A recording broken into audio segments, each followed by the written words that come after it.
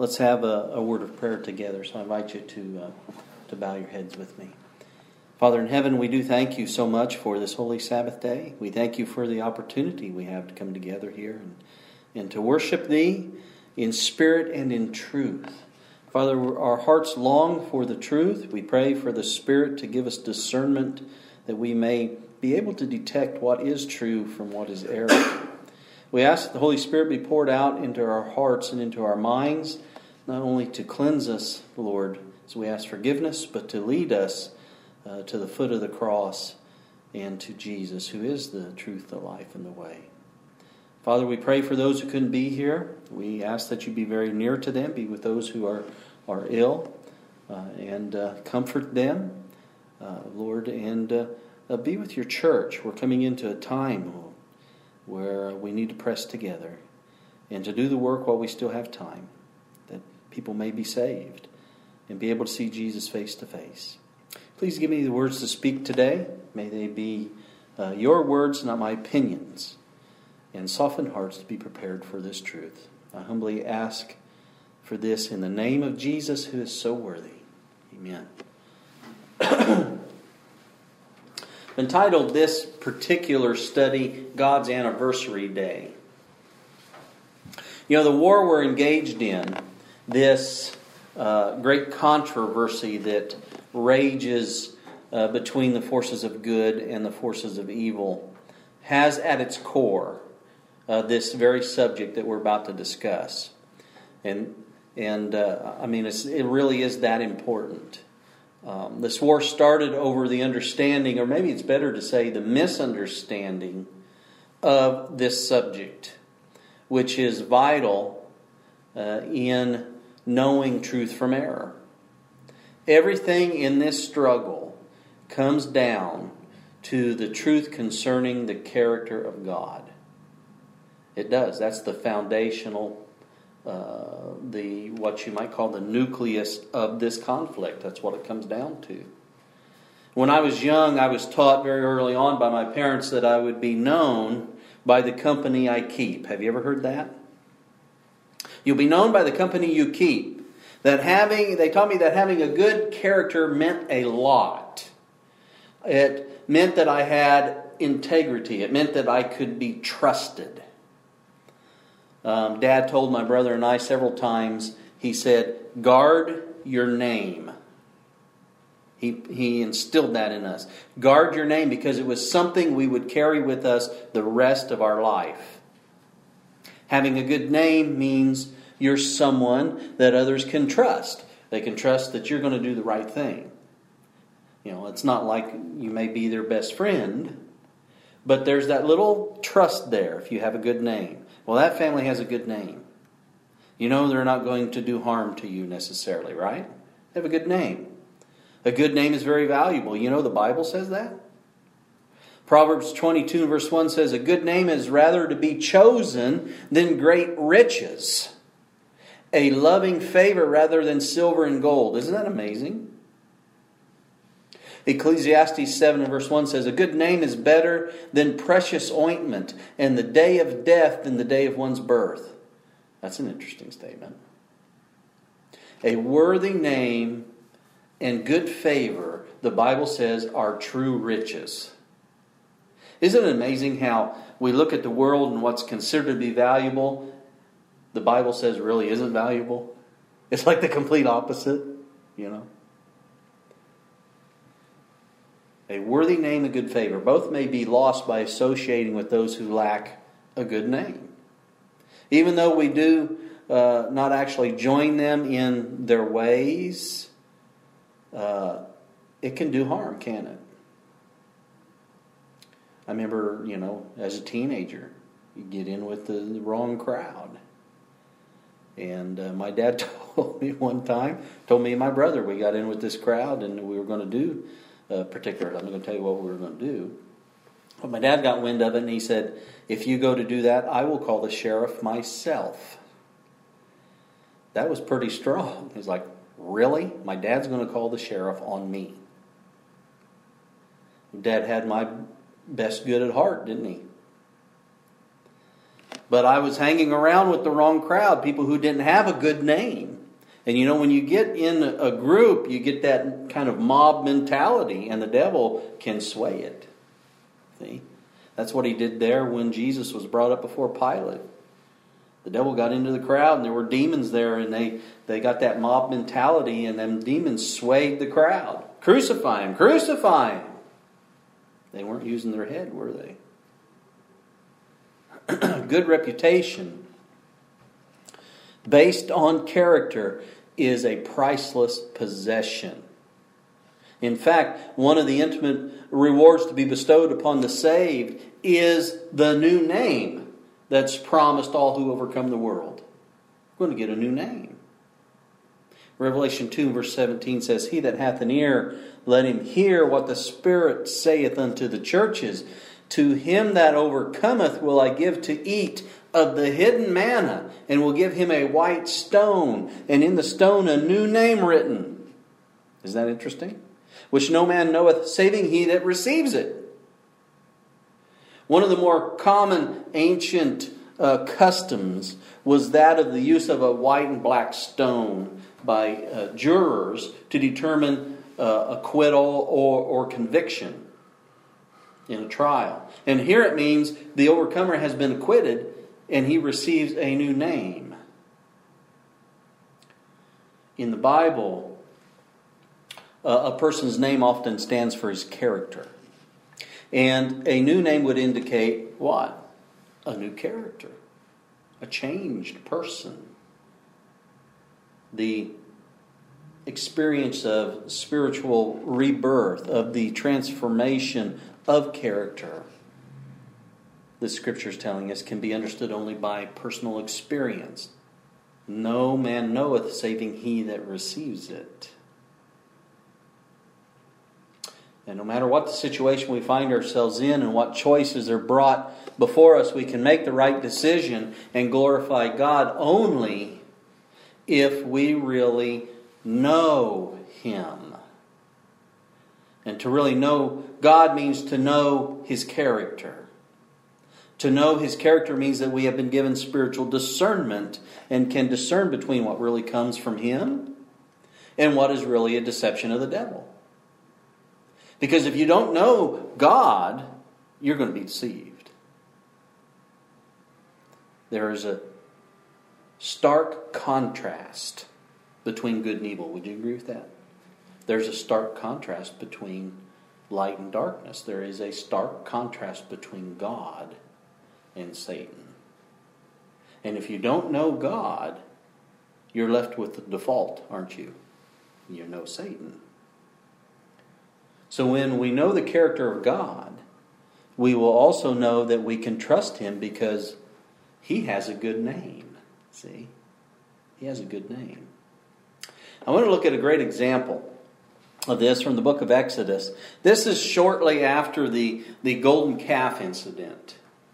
And Moses was told by God, remember, to hew out 2 tables of stone.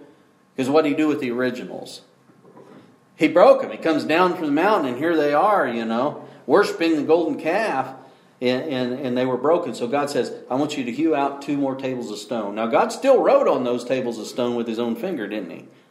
But He says, hew them out and then meet with me again. Come up to the mountain.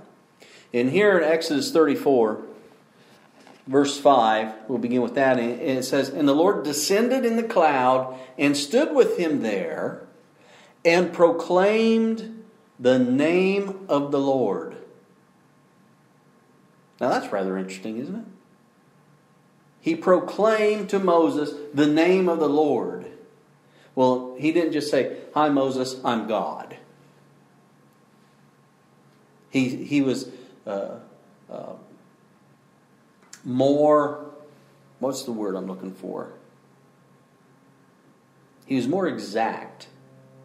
He added a little bit more than that, didn't he? Don't you think it probably means more than that? He just came down and said, "Hey, this is my name." Well, in verse 6 it says, "And the Lord passed by before him and proclaimed the Lord God, merciful and gracious, long-suffering, and abundant in goodness and truth, keeping mercy for thousands, forgiving iniquity and transgression and sin, and that will by no means clear the guilty, visiting the iniquity of the fathers upon the children, and upon the children's children, unto the third and to the fourth generation. So, God comes down. He stands with Moses, almost face to face. And it says he proclaimed the name of the Lord. What was he actually telling Moses? In fact, in verse 8 it says that Moses made haste and bowed his head toward the earth and worshipped.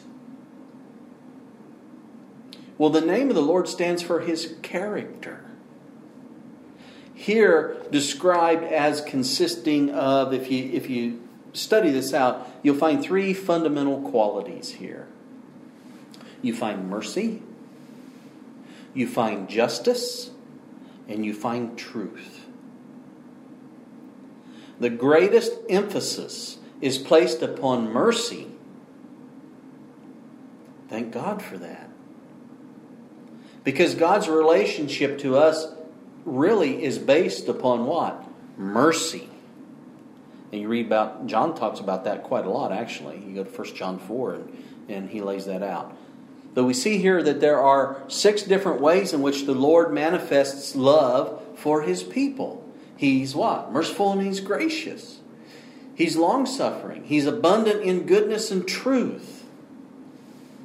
Keeping mercy for thousands.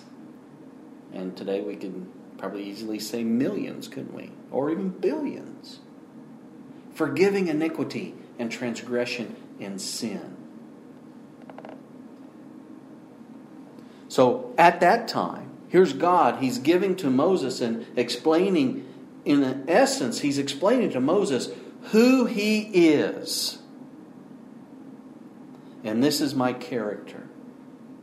And I'm a person of integrity and mercy and love and truth. Now, I would say that Moses had never met anyone like that before.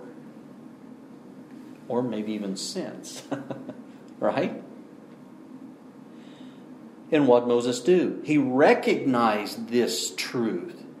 And he bowed down and worshipped God. Now, there they were. We're just past the golden calf. In the present state of Israel's sorrow and their subdued spirit, you could say, something additional was needed to impart to them hope and assurance. They were feeling pretty guilty, don't you think? What's God going to do to us? What have I done? You know, what do we feel like when we slip up? Right?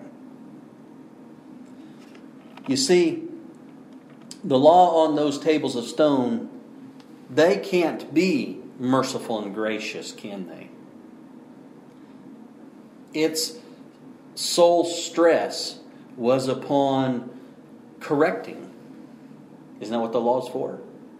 It's to point out our mistakes, isn't it? Our flaws, our need of a Savior, our need of being changed. You know. So its sole stress was upon rectitude. There was needed a supplemental, you could say, revelation from God, something different of the character of God. And he relayed this to Moses to relay to the people. I am merciful and loving and true. And I'm a just God. And so in the revelation of the character of God to Moses, Sinai proclaims not only the divine law, okay, but also what? Divine grace. And it is this fact, friends, that we see right here that proves the popular teaching that Sinai, stands for justice but not mercy, that's dead wrong. I mean, haven't you ever heard, that was the Old Testament's the law and the New Testament's grace? Well, that's a lie. Sinai's exalted proclamation of grace by no means did away with the law. It didn't do away with justice either, did it? What did it do? it actually clarified the relationship of each to each other. In a later crisis, if I find it, you look back in Numbers 14, Moses actually reminded God of the balance between justice and mercy that he proclaimed to him there at Sinai. If you go to Numbers 14, you read it. Isn't that something to say to God, to have such a relationship with God as if God didn't know, but to remind him, wait a minute, Lord, there is a balance between justice and mercy. You told me this, remember back at Sinai?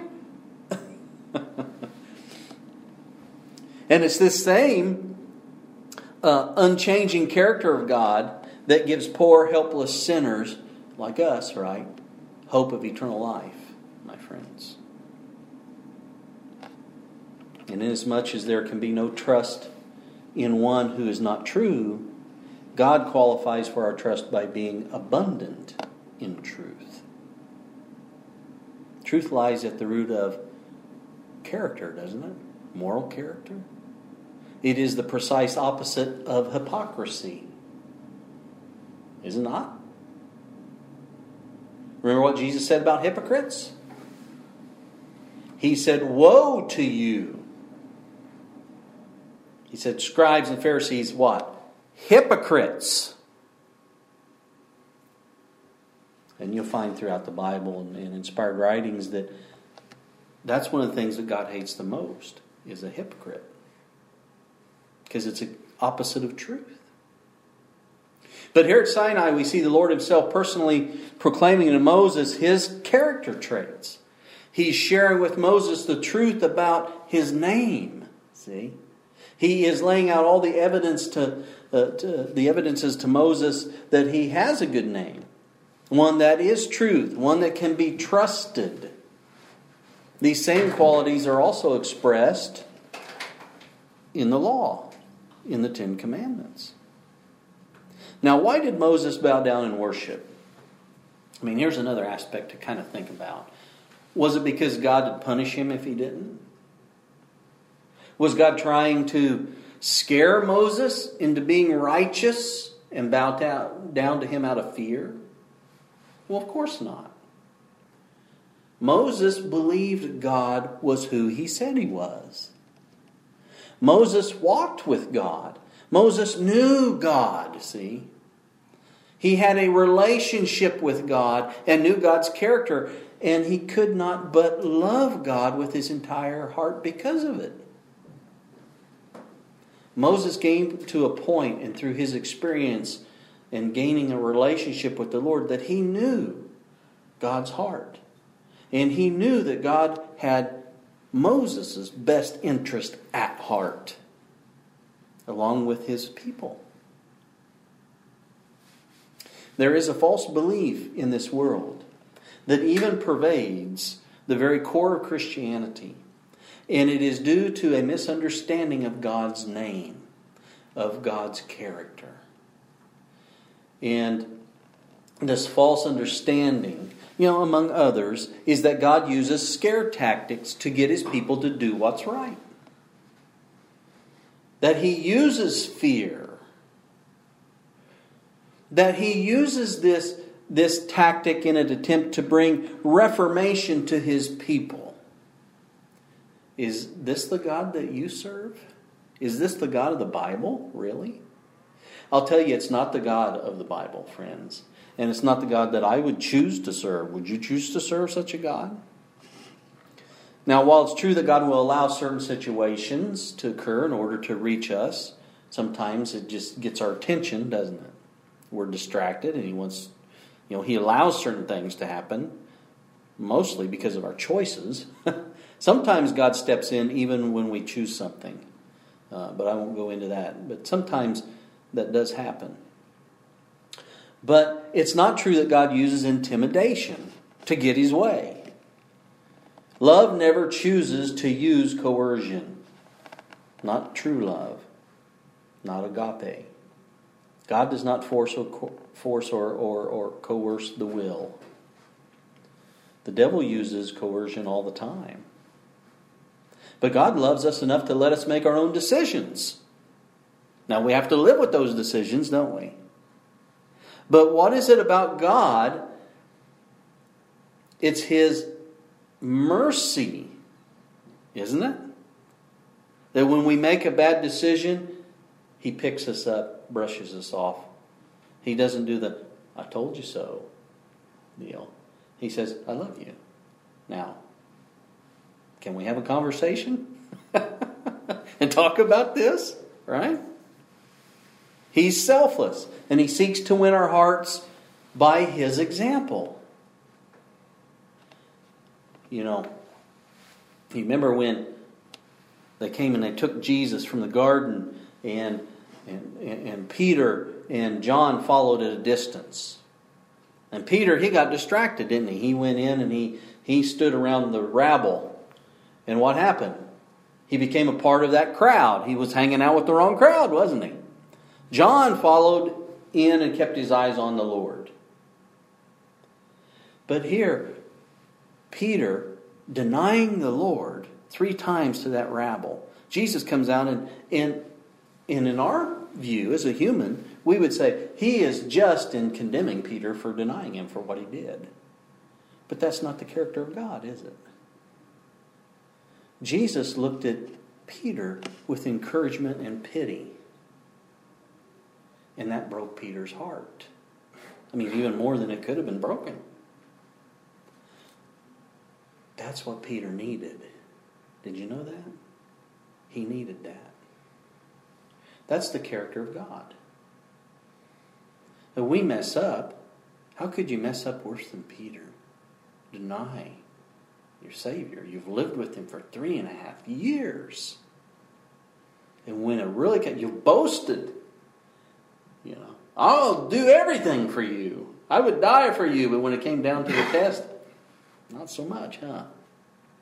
Yet, here's a loving look from the Savior. I forgive you, Peter. That's God. That's what selfless love is. He seeks to win our hearts by His example. You see? John chapter 5 verse 30 says, I can of mine own self do nothing. This is Jesus speaking. He says, as I hear, I judge, and my judgment is just. Doesn't it sound like what was told to Moses? Because I seek not mine own will, but the will of the Father which hath sent me. You see, the God of the Bible is not a selfish God. He's not full of pride. He's not full of envy. It's contrary to Him because He does not sin. See? Nor has He ever sinned. God, what's the Bible say? God is love. And I believe to really have a correct understanding of the character of God, we need to look at the life of Jesus. Would you agree to that? Jesus is God's, we're told this, Jesus is God's thought made audible. That's a profound statement. He is the Word. The Word that was made flesh.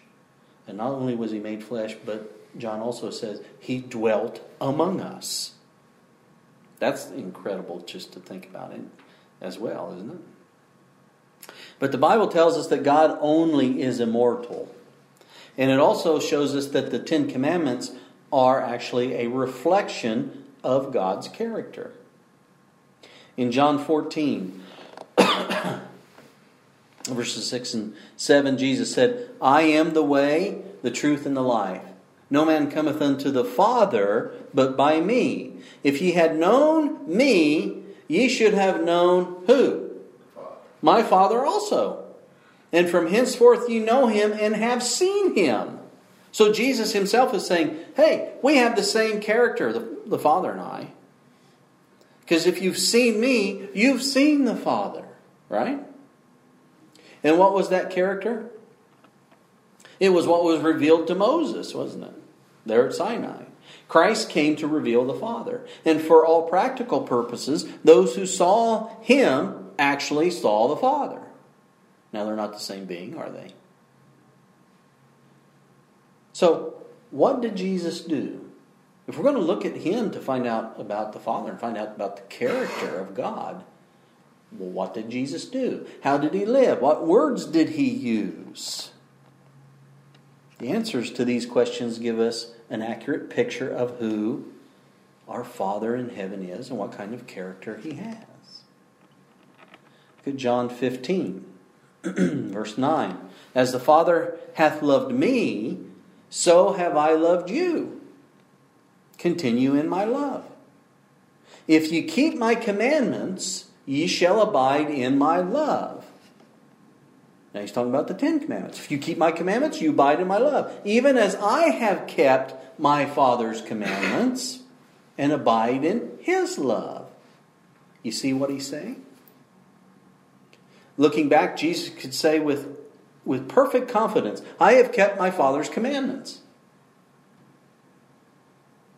And the Bible says that he did always those things that pleased his Father. You find that in John 8.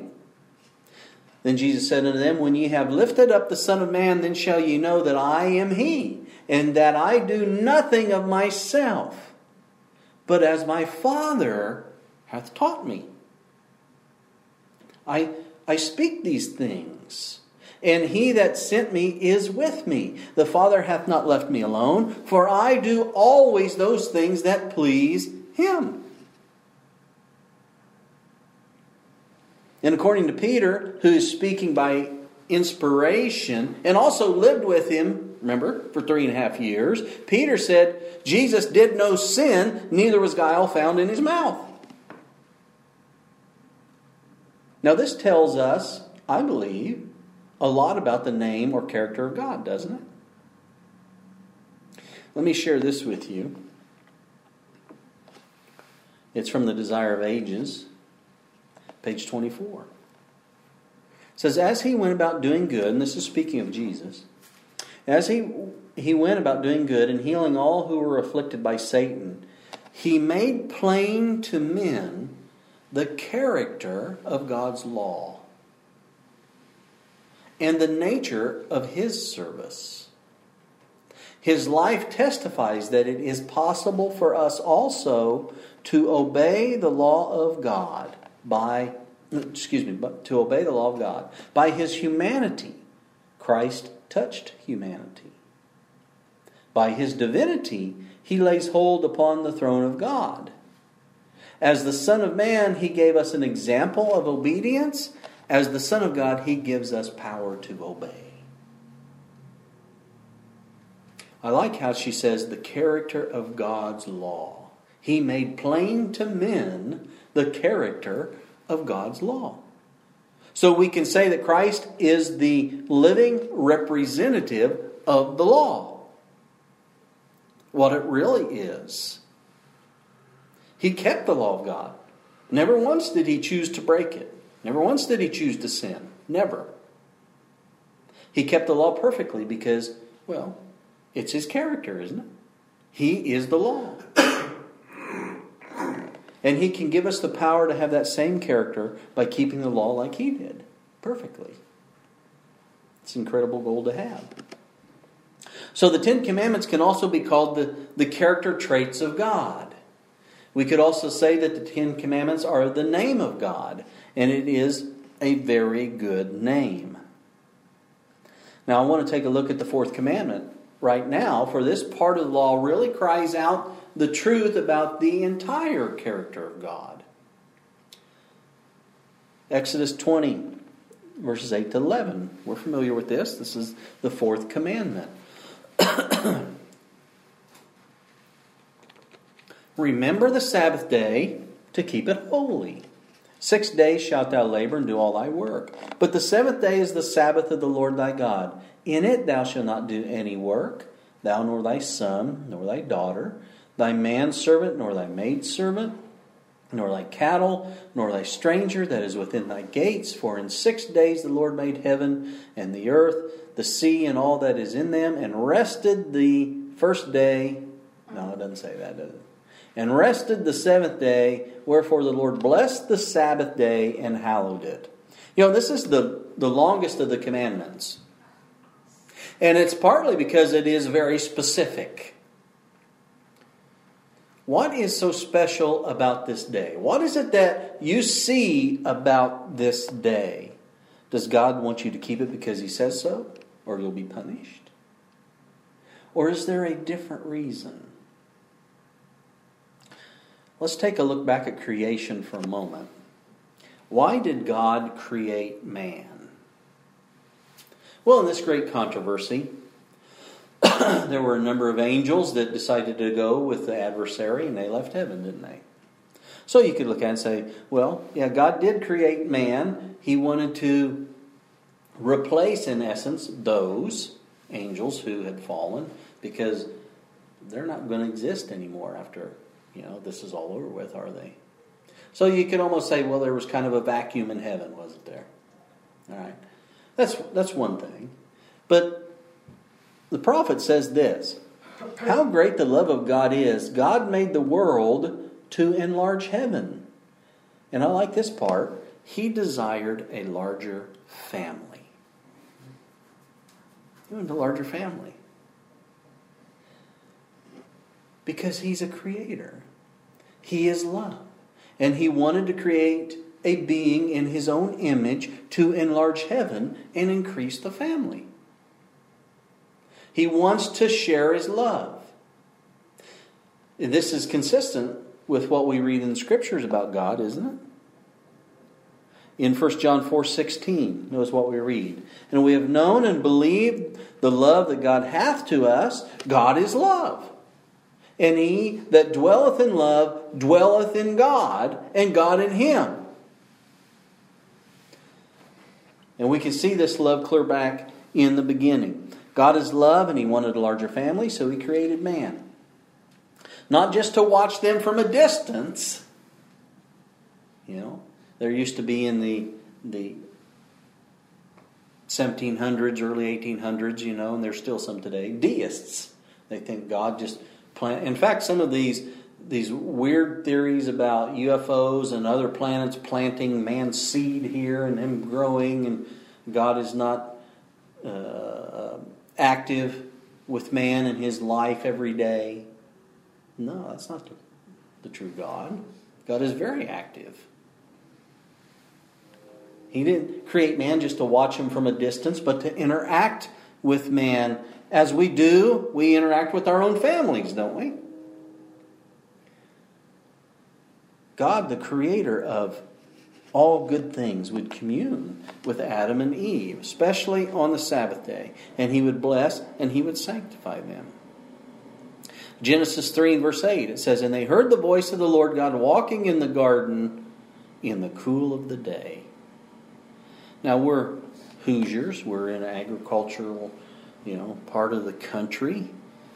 Many of us maybe have grown up on a farm or doing work for a farmer. We know what it means to the cool of the day means.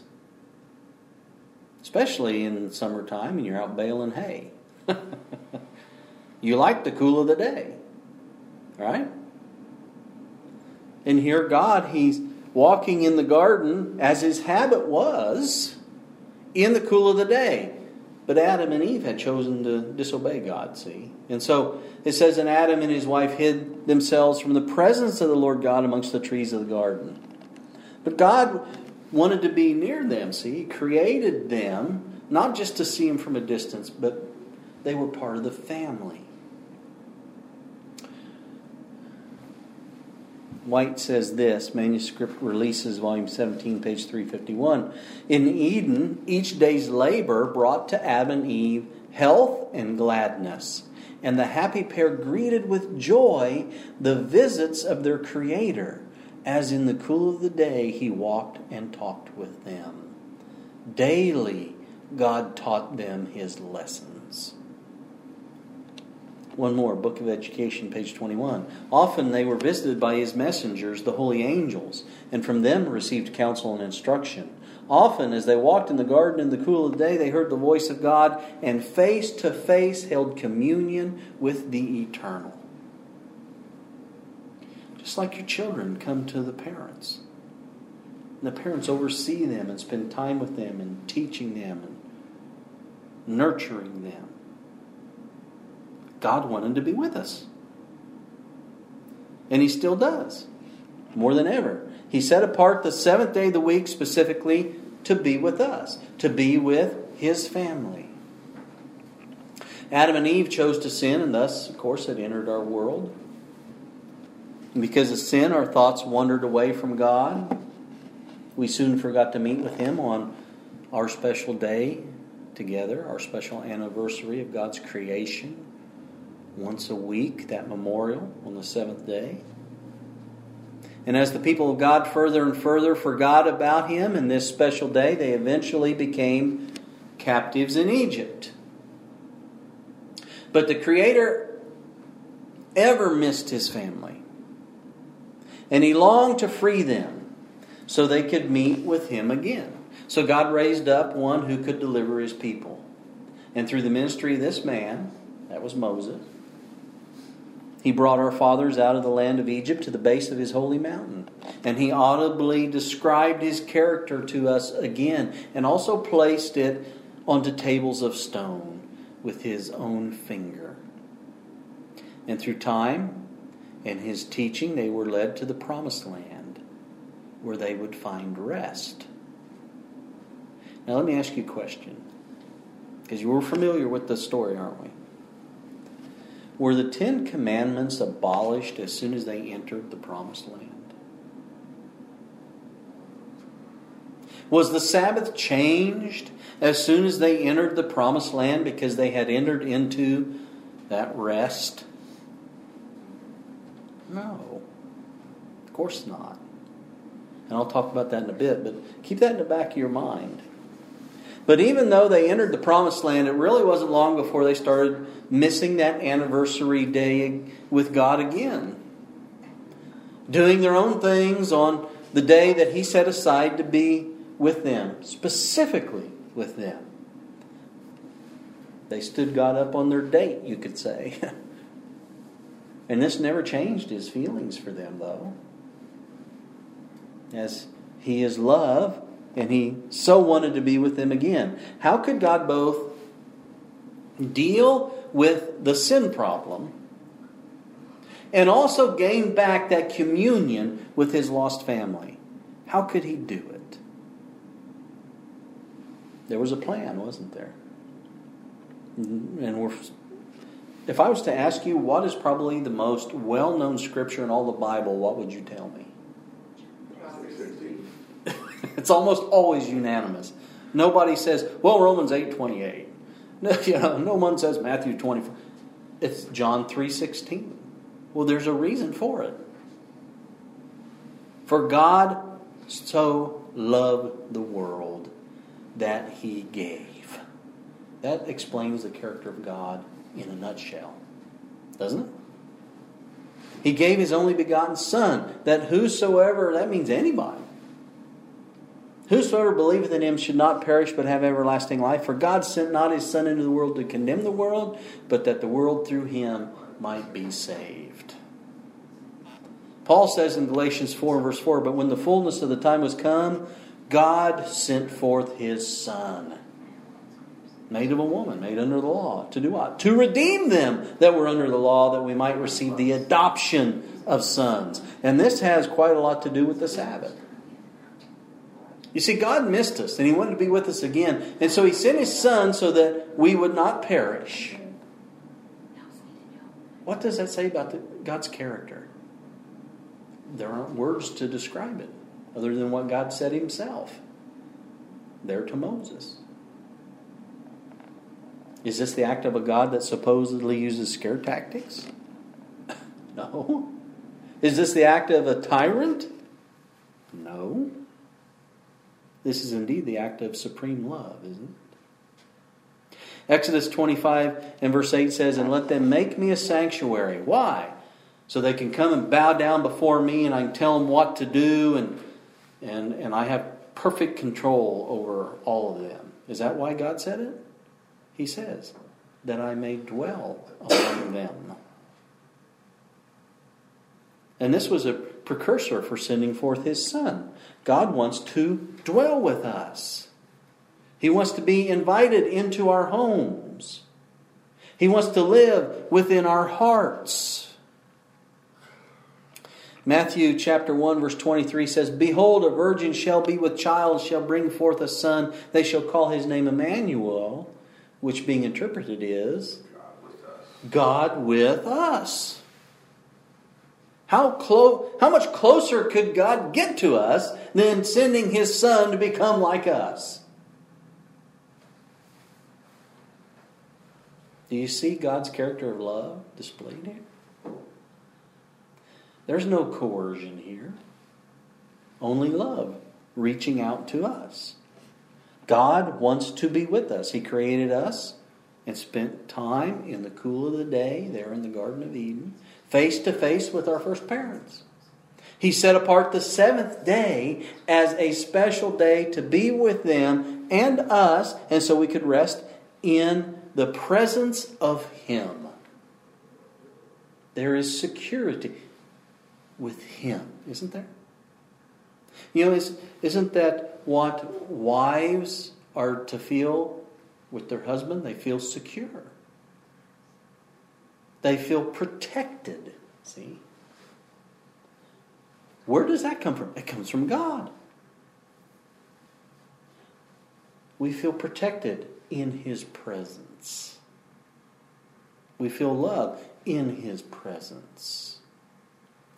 I said earlier that the fourth commandment is part of the law that really cries out the truth about the entire character of God. You see, at the heart of the Sabbath is the Father. He's at the heart of the Sabbath. Paul lays it out rather well for us in Romans 8, verse 15. He says, "For ye have not received the spirit of bondage again to fear, but ye have received the spirit of adoption, whereby we cry," what? "Abba, Father."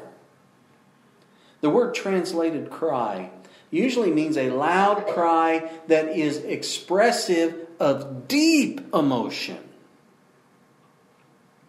Adoption is what? It's the taking and treating of a stranger as one's own child. And Paul applies that term to Christians because God treats them as His own sons and daughters. Even though by nature they were strangers and enemies. This implies that since we by nature had no claim on God, His act of adopting us is one of pure, selfless love. It also implies that as adopted sons and daughters, we are now under His protection and care. And that, in loving gratitude for that, we ought to manifest the spirit of children in obeying Him in all things. And we will run to Him. You know, when your children have been away from you for a while, let's say you had to go on a trip and somebody was watching them. When you return, aren't they glad to see you? They run and wrap their arms around you. When we see Jesus, won't we want to run and wrap our arms around Him? Galatians 4 and verse 6. Paul again, he says, "And because ye are sons," and that's human beings, sons and daughters, "God hath sent forth the Spirit of His Son into your hearts, crying, Abba, Father." We've become a part of the family again. And so with deep emotion, we praise our Father. We cry, Abba, Father. And we meet Him on the day He's made for us to rejoice with Him and be in His presence. I find it interesting that the word Sabbath in English is spelled S-A-B-B-A-T-H. I just find that so interesting. I think it's very appropriate that the word Abba is in the heart of the word Sabbath. I did a little looking, and there are a number of words, all kinds of languages. What is there, like 127 languages or something around the world? And a number of them have virtually the same word Sabbath in their language. Isn't that remarkable? There are the word for Sabbath in 1, 2, 3, 4, 5, 6, 7. Very interesting.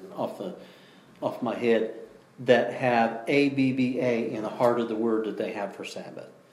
Ancient Syriac, Arabic, Greek and Hebrew, Italian, Latin, Portuguese, English. Abba, Father. You could say that it is His day because it has His name. The Sabbath. It has His name. And it is a sign that we are indeed the sons and daughters of God. So we can and we do cry, Abba, Father. We rest in His assurance of forgiveness. And we rest in His love. That's why the Sabbath is a sign that we are His people. Did you know that? Ezekiel 20 verse 12. Moreover also I gave them, just as He has given His Son, of course that was much later, He has given us the Sabbath.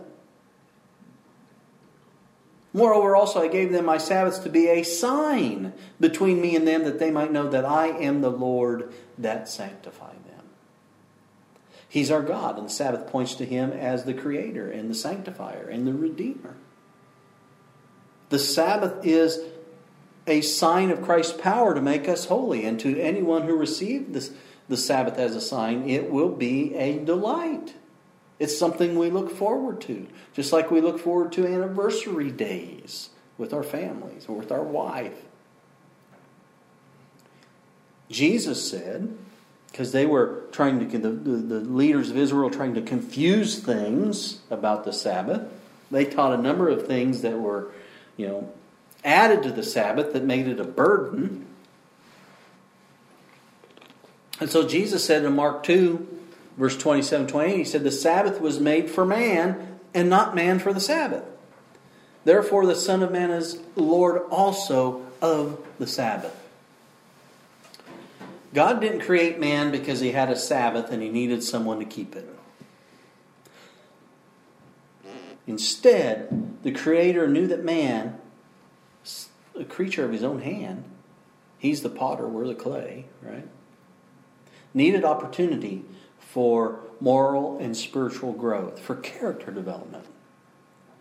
Time to be with Him. He needed time in which his own interests as man and pursuits should be subordinated to the study of character and what the will of God is, who God is, as revealed in nature. Of course, later on it became what? It became His Word. So we have essentially two books about God, don't we? We have nature and we have His holy Word. And the seventh day, Sabbath, was ordained of God to meet this need. If Jesus is the Lord of the Sabbath day, here's some things. Then the Sabbath must be the Lord's day. But we don't hear that today, do we? What do we hear is the Lord's day? Sunday. John had a vision, in Revelation 1 verse 10. He had a vision on the Lord's day. Well, that had to be the Sabbath day. Did you know that it is the only day so designated and claimed by God in the Bible as His? It's the only day. In writing the Ten Commandments, God called it the Sabbath of the Lord. We read that there in Exodus 20. It's the Sabbath of the Lord. In Isaiah, He's quoted as saying, the Sabbath, my holy day. So He says it's His day. And the fact is that the God who created the world and made the Sabbath was Jesus Christ Himself. John chapter 1. In the beginning was who? The Word. And the Word was with God, and the Word was God. The same was in the beginning with God. All things were made by Him. And without Him was not anything made that was made. If you look at verse 14, and the Word was made flesh. And what? Dwelt among us. And we beheld His glory, the glory of the only begotten of the Father, full of grace and truth. Paul clearly identified Jesus as the Creator in Colossians 1. He called Him God's dear Son, in whom we have redemption through His blood, for by Him were all things created. Jesus is the author, the maker, the sanctifier, the architect of the Sabbath. Remember, One of the things Jesus came to do, He came to show us the Father. And He said that He and the Father are what? One.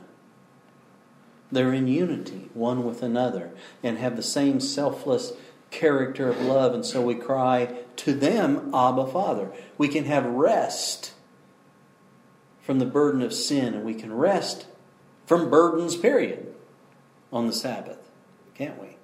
So we can rest in Jesus spiritually from these burdens and the guilt of sin, but we rest on the Sabbath from daily burdens too, don't we? Matthew 11, verses 28 to 30. Come unto me, all ye that labor and are heavy laden, and I will give you rest. Take my yoke upon you. Boy, when you think of putting a yoke on there, that doesn't sound like rest, does it? But Jesus says, take my yoke upon you and learn of me, for I am meek and lowly in heart, and ye shall find rest unto your souls. For my yoke is easy, my burden is light. You know, the Greek word for rest there, anapausis, is the word commonly used in the Hebrew Bible to refer to the rest of the Sabbath. Did you know that? Now, some today say that the Sabbath commandment is no longer binding upon us, for they say, we rest in Jesus. Have you heard that?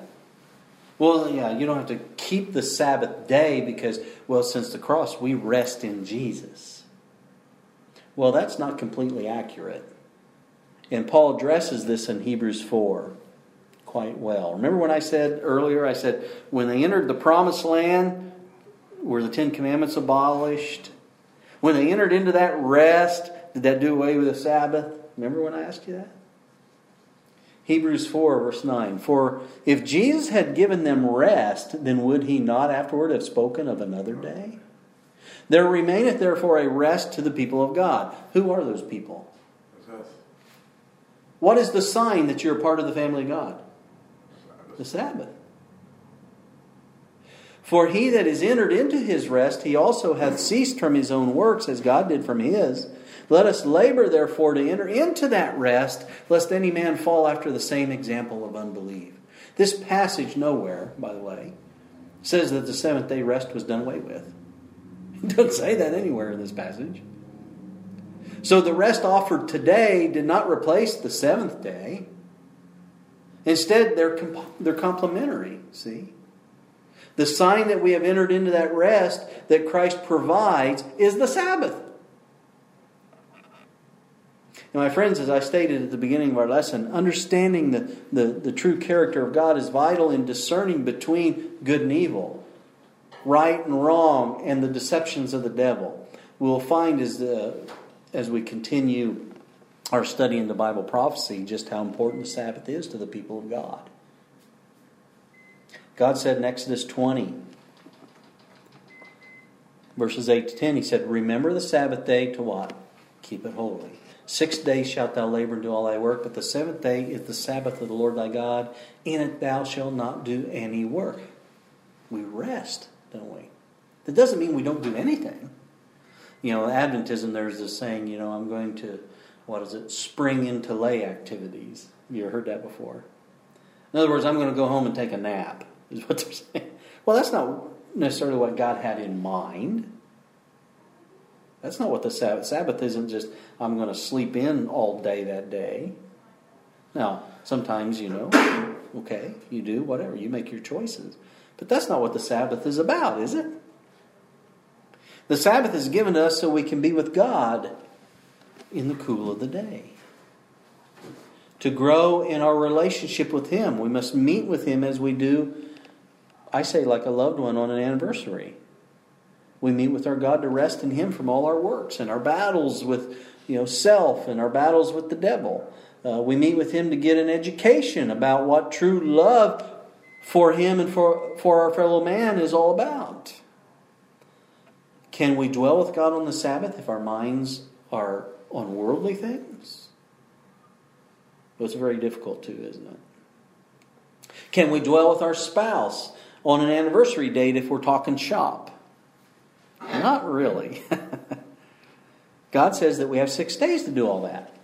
The seventh day is to be spent with Him. What can you say about the Lord's character now based upon the gift of the Sabbath day? Can you see that God's character truly is one of love?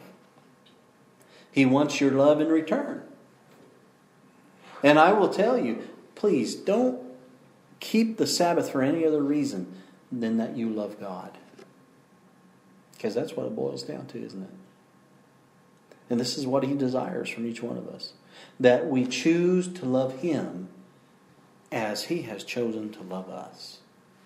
You choose to be with Him and learn of Him and grow with Him and honor Him on His day, a day that He made. You choose because what? Because you love Him.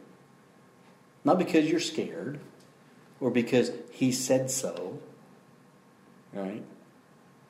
You do it out of love for Him. You want to be with Him. You know, husbands in the world today, we get beat pretty hard if we forget our wedding anniversary, don't we? You know.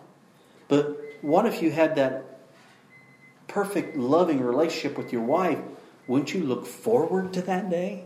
I'm going to say, this is our anniversary day. I'm going to spend my day with my wife. Nothing's going to distract me at all. And don't the wives look forward to the anniversary day? Oh, you know, I'm going to spend that day just with my husband. This is how God looks at the Sabbath. He wants to spend this day with us. And if we love Him, don't we look forward to? I look forward to the Sabbath every week. Now, I still have flaws, and I still have some selfish reasons why I look forward to the Sabbath. But mainly it's because I love God, and I want to be with Him on that day. And I want to fellowship with like-minded people who love God too. Not just because God put it in commandments. It's all a part of His character.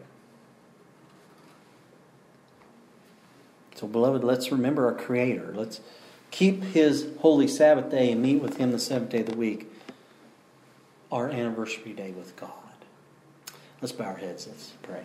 Father in heaven, we do again thank You so much for Your undying love for us.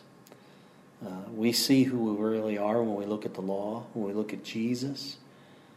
We're appalled at times, but we are assured that You have forgiven us. And we see such love for us that You gave Jesus. You gave us Your Son. And He lived a life showing us who You really are, not who the devil says You are. You are a God of love. You are a God of mercy. And we appreciate it with our whole heart. We accept Your forgiveness, and we pray for the Spirit to be given that we may be more and more like Jesus, more and more like You every day. Please continue to be with us on this holy Sabbath day, a day You created, this anniversary day each week. Continue to be with us as You've promised. Fill our hearts with not only love, but help us to have more understanding of what that love really is. A love for You and a love for each other. We thank You so much for hearing this prayer. We ask it in Jesus' name. Amen.